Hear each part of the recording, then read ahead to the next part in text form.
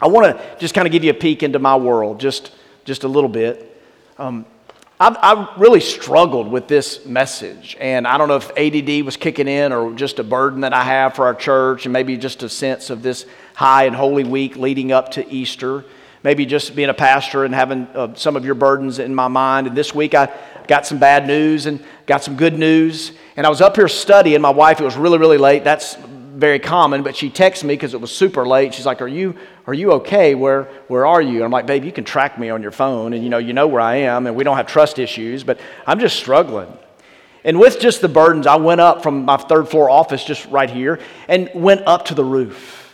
Just a great night. Hadn't the weather just been glorious, and just to be out among the stars and the moon and just to look and to pray, to breathe and just take it in and to transfer my cares on, because He cares for me. Scripture says I can cast my cares on Him. You ever done that? I just had a moment early this morning. It was 2:45 a.m. and I'm on the roof right there. It's not structurally sound. Engineers are opposed to what I did, but I was there just spending time with God, and I just drank it in. And I heard an audible voice.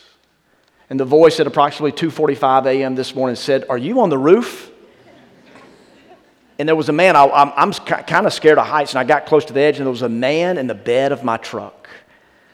And I'm like, "Am I on the roof? Are you in my truck?" So I walked down, and we have a conversation. It was like a real tension in my mind. I was kind of like, Jesus loves you, but you can't be on our property. God has a wonderful plan for your life, but we got lights and cameras. You need to scoot, right? But right when all that was happening, I didn't call him, but police showed up and handled the matter for me. That was pretty cool. But in just the brief moments that I had with this guy, he was very disheveled. Clothes, I'm guessing, that he had worn several days in a row, but he was wearing a cross around his neck. And I noticed this week when you preach, you develop some keen observational skills. I noticed that man late last night or early this morning, what he was wearing around his neck was also what Lady Gaga and Justin Bieber and Pope Francis are wearing around their necks as well. The cross. It's the series that we're in. Specifically, we're saying understanding the cross. And I want us today to read Ephesians chapter 2, verses 12 through 16. It'll be on the screen. You follow along with me, and I'll read it aloud. Remember that you were at that time separated from Christ, alienated from the commonwealth of Israel, and strangers to the covenants of promise, having no hope and without God in the world. But now in Christ Jesus, you who once were far off have been brought near by the blood of Christ.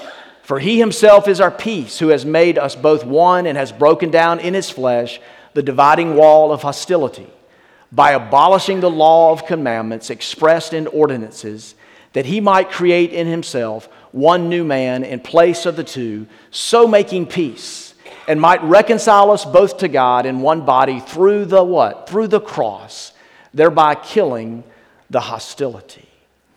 This morning, I want you to circle, if you're able to circle three words in these verses that we read. The first is that word cross, found in verse 16.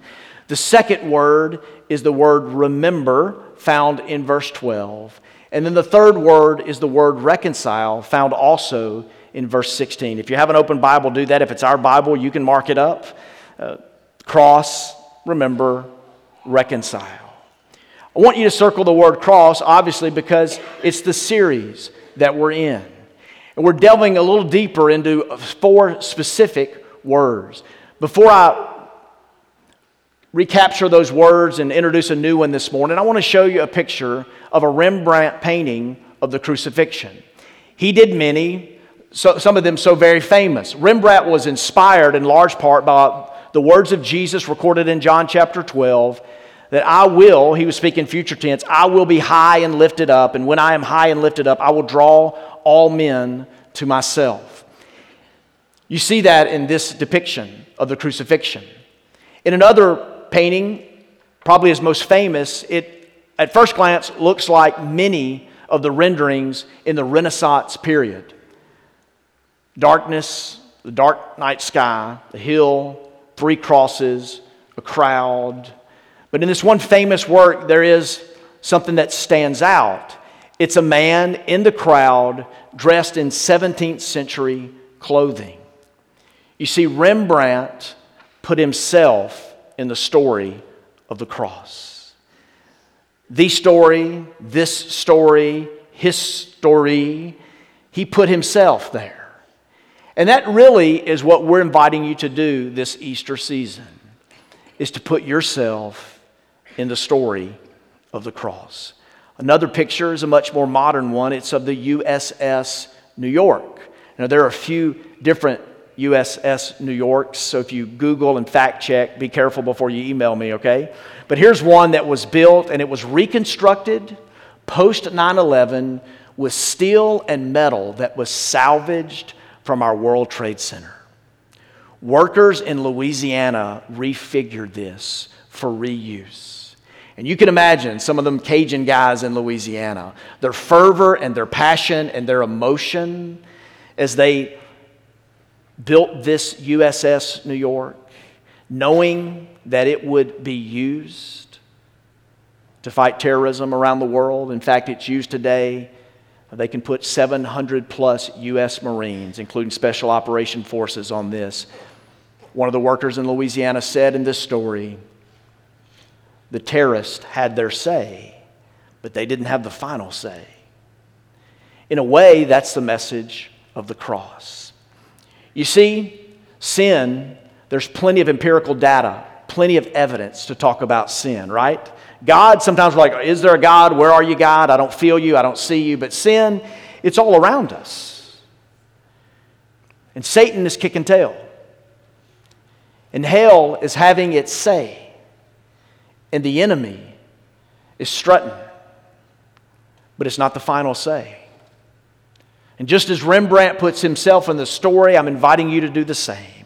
And just as the USS New York, we see something that was just so despicable and deplorable, so tragic, has been redeemed and restored.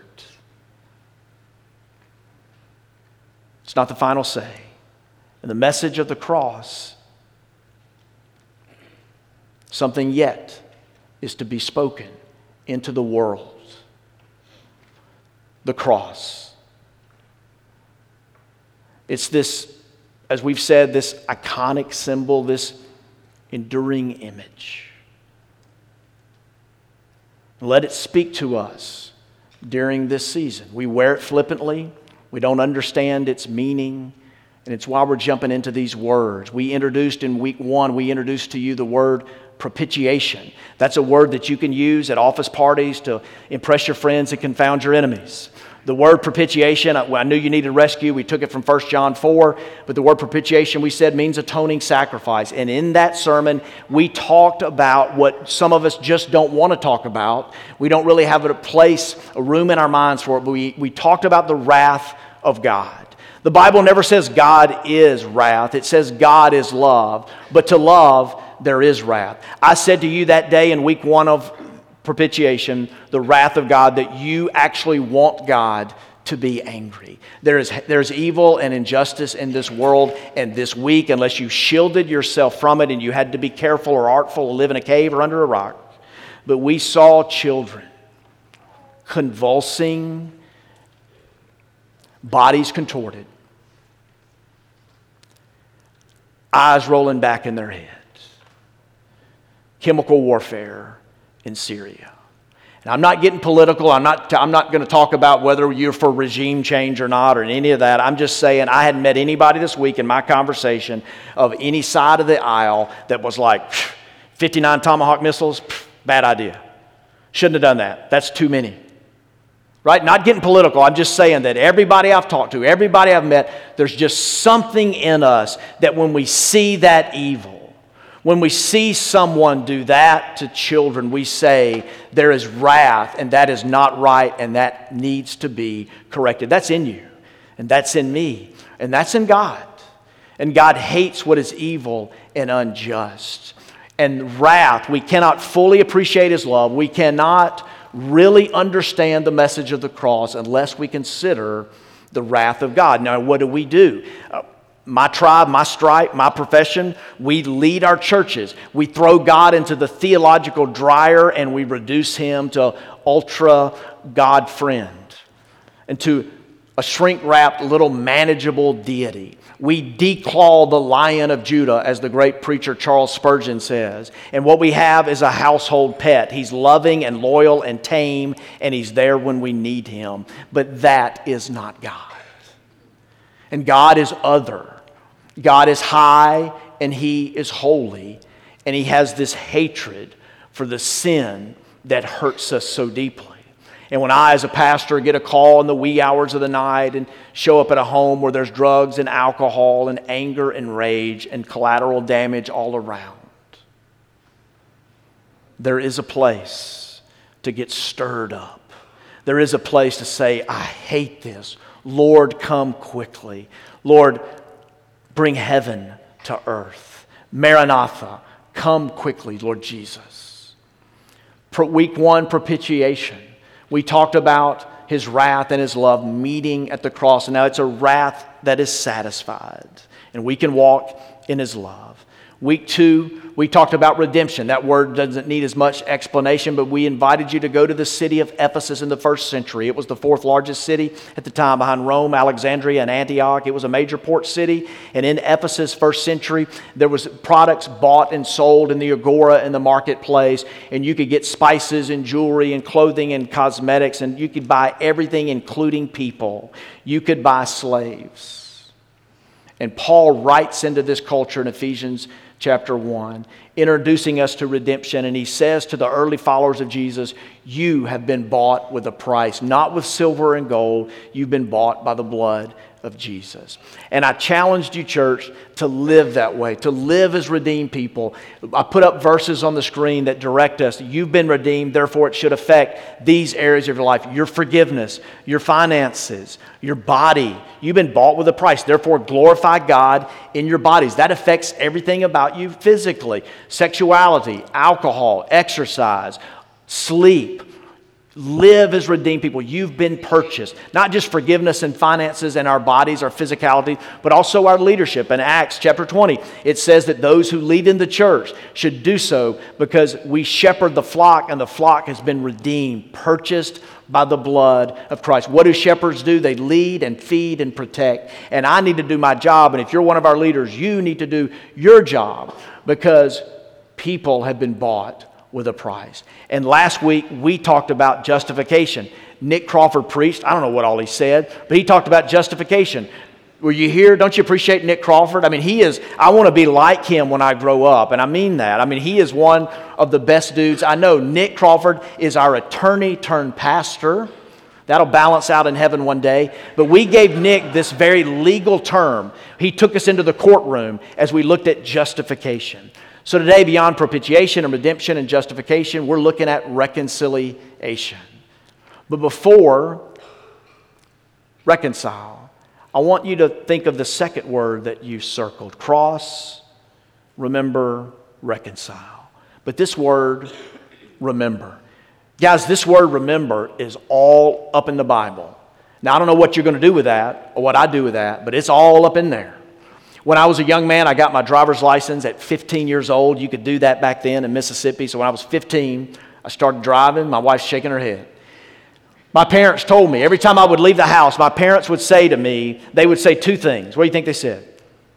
Have fun, be careful. Some of you. Have fun, be careful. And over time, I noticed they stopped saying the first part. They thought, evidently he's doing a good job.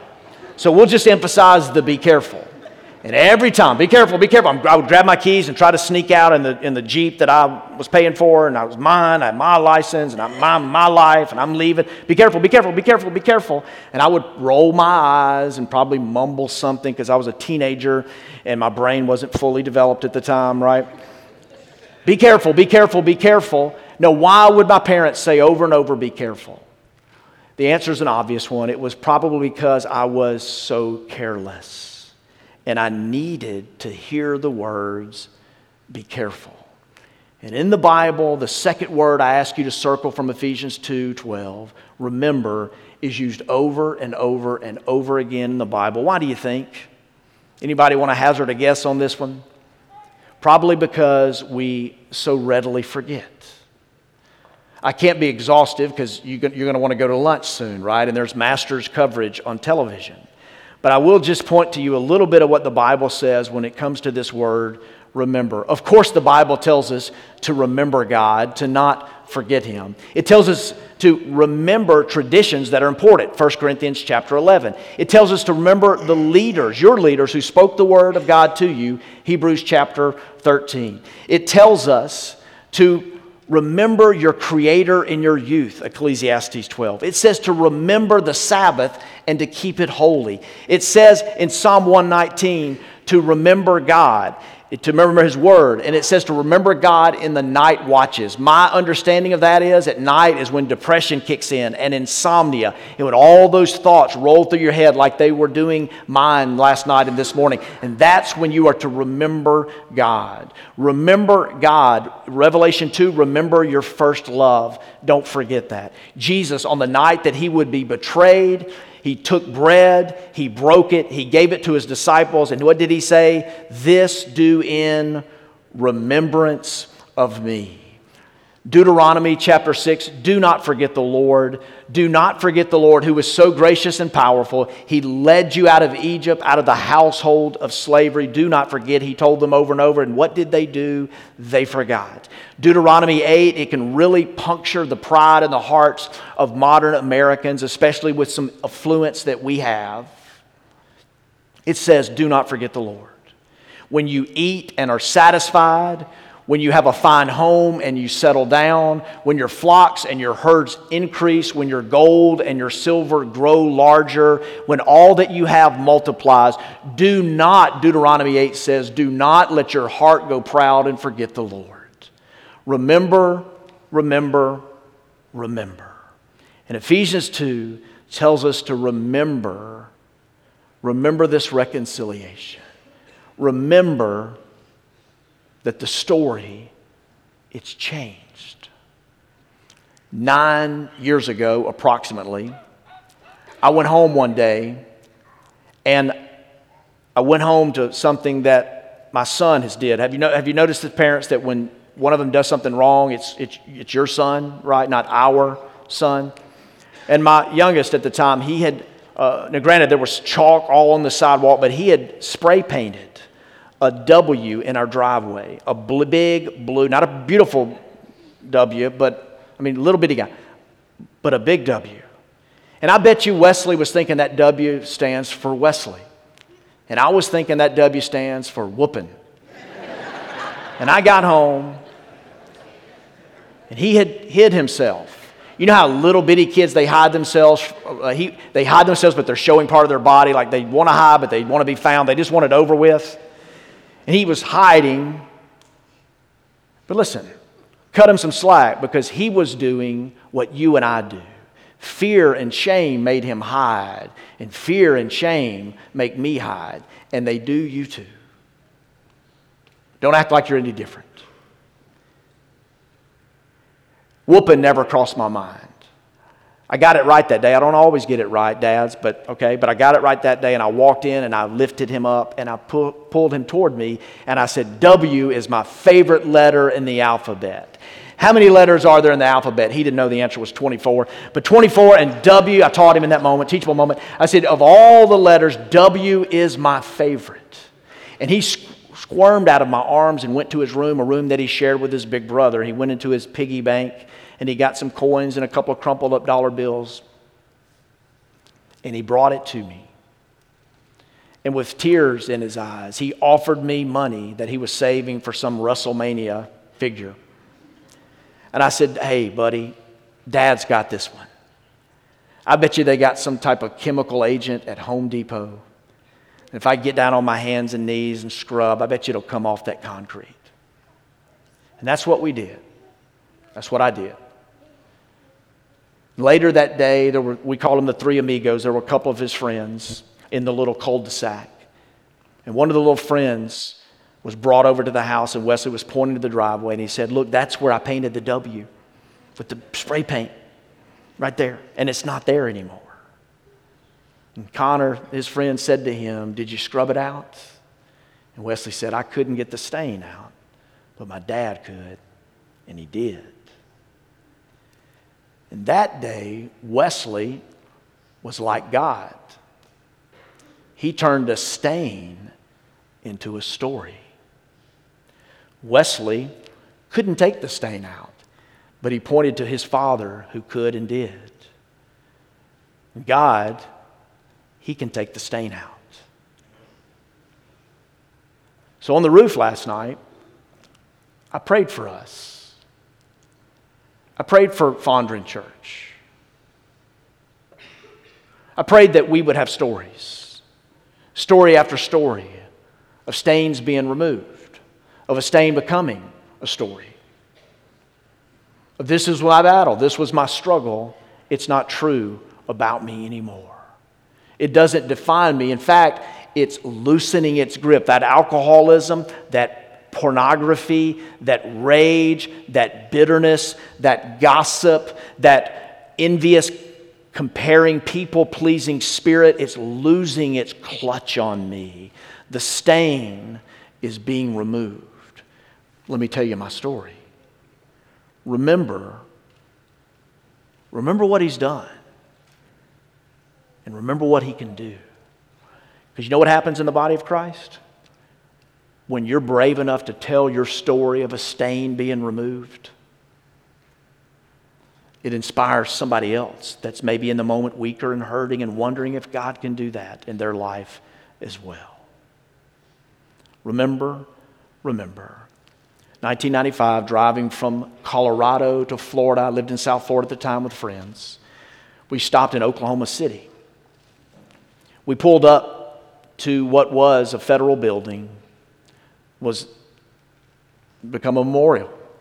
The FBI had tape all around it. There were bunches of flowers, stuffed animals, pictures of loved ones. And a man with a sign and a clip of his son. And under it, on poster board, in black, there was he drew a rudimentary cross. And under that cross it said, because of the cross, I can forgive Timothy McVeigh. Because of heaven, I will see my son one day. God is a reconciler. I compare that to my last Fondren's First Thursday, when I, as a pastor and local resident, want to get out and stroll and enjoy my community and bless people and see you and see others, and there are religious hate mongers with their signs. And I think of that sign. I think of the provocative nature of it. How it pushes us to even think about what's possible in the area of reconciliation. The cross. Remember. And lastly, reconcile. It's this word. Here's a definition. I probably should have given it to you earlier. Reconciliation is this. Two different definitions. It's coming. Reestablishment of an uninterrupted or broken relationship. The exchange of hostility for a friendly relationship. Colossians 1 verses 19 and 20 puts it this way. For God was pleased to have all His fullness dwell in Him, and through Him to reconcile to Himself all things, whether things on earth or things in heaven, by making peace through His blood shed on the cross. A little bit of context, a little bit of history. There was a nation called Israel, and the nation of Israel and their sons and daughters were a distinct ethnic tribe. And they were originally called to be, under Abraham and other leaders, they were called to be blessed, but to be a blessing to all the nations. But they became this defined ethnic tribe, and there grew with that a lot of Hebrew ethnic pride. And that Hebrew ethnic pride, in so many ways, deemed others outside as unclean and unworthy. And now here Paul is saying, and by the way, before this there was Jesus, and Paul is pointing back to Jesus. And when Jesus was here in the early stages, he told these guys, he said, hey, let's go over to the other side. And when I first read that, I didn't know much about the Bible. I thought it was just point A to point B. and I passed right over it. But then I began to realize when Jesus said, let's go to the other side, he was talking about Caesarea Philippi. He was talking about a place where Jewish people didn't go. And he was teaching them that this is not tribal anymore. This is called you are blessed to be a blessing to the world and to the nations. And the gospel is not narrow and constrictive and defined like you want to define. It's very big and very bold and very large, and it's for the world. Let's go to the other side. And Paul is saying, looking back at the cross, he's saying that day on the cross, a new day began. The old was nullified. The wall of separation, it was broken, and God is bringing Jews and Gentiles together and all the nations. There is one Lord, one faith, one baptism, but it is for every tribe, every tongue, and every nation. Reconciliation. And it's vertical. Picture the cross, the beam that goes from the earth to heaven. It's vertical. You and I, because of a nature called sin, we are separated from God. And in our separation from God, we get on some crooked paths. Don't act like you don't know what I'm talking about. And on those crooked paths that we get on, you and me, we get on these paths and we're looking to satisfy our soul in ways that our soul cannot be satisfied. Again, you know what I'm talking about. We need this separation. We need it to be bridged. We need to be reconciled. We need it. And that's what God does in this vertical relationship. But what happens when there's vertical fracture? It affects all horizontal relationships. And you and I want to paint a realistic picture. I'm not a negative person. But I just want to tell you, we grow so easily disappointed with one another, don't we? The grace we've been given, we don't give other people the benefit of the doubt, and we're not willing to extend it to them. Our relationships grow fractured. Good friend, dear friend, godly man, was a pastor with me for years, is a counselor now. We send our people to him. He came to speak to our staff this week to talk to us as pastors, to help us discern, to help us have greater wisdom. When is pastoral counseling enough? And when do we need to say, oh Lord, they need some professional help? And we really just don't know. You know, we're wanting to lean on him and that team, and he's wanting to lean back on us, right? And they get paid a lot, and we don't get paid that much. But, you know, can we counsel? Can we walk people through? Can we help people reconcile? But you've got to get the vertical right.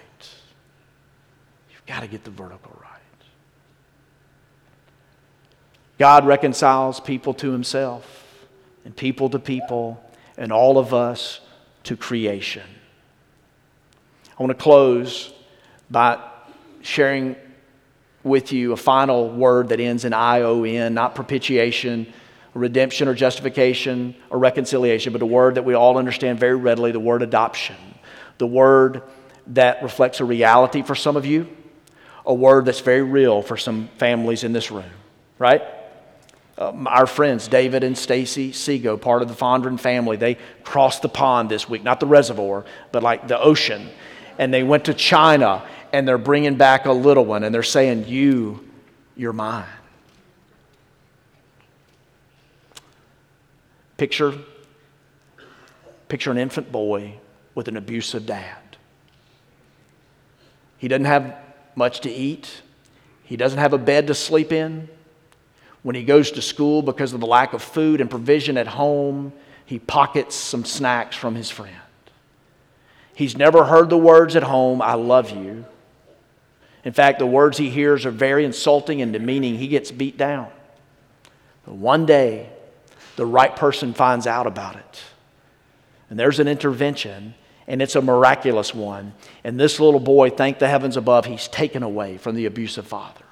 He's introduced to a new family and a new father. That father gives him 3 squares a day and some pretty cool snacks. He's got a bed to sleep in. He's got toys to play with, and he hears words like, you are mine. You are loved. I will never harm you or hurt you.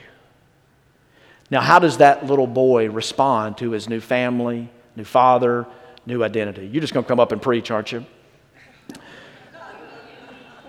Jesus said, "Suffer not the little children to come into me," but I'm not sure I'm Jesus. You know, she's coming to get you. Your mommy's going to get you. So there's only one way out. We live and learn. It's a live broadcast, right? We're live. But this new identity, can you get back in the story with me? This new identity, how does the boy respond? He gets out of his bed at night and sleeps on the floor. He goes to school and he pockets snacks from his friends. When the father comes in the room to give him some affection, what is that? And speak words of life to him, he winces and he recoils. New father, new family, new identity. He's struggling to move from fear to love, from condemnation to acceptance. And that is the story of reconciliation. We've been adopted, and this new identity, we've got to learn. And it's a process. And honestly, I'm in process. I hear voices. Does that surprise you? This is the guy that was on the roof at 2:45, right? I hear voices, and sometimes they're not positive ones, and so often they don't speak life into me, and I am tempted to go back to the way that it was and just remember the stain and not the story of life change.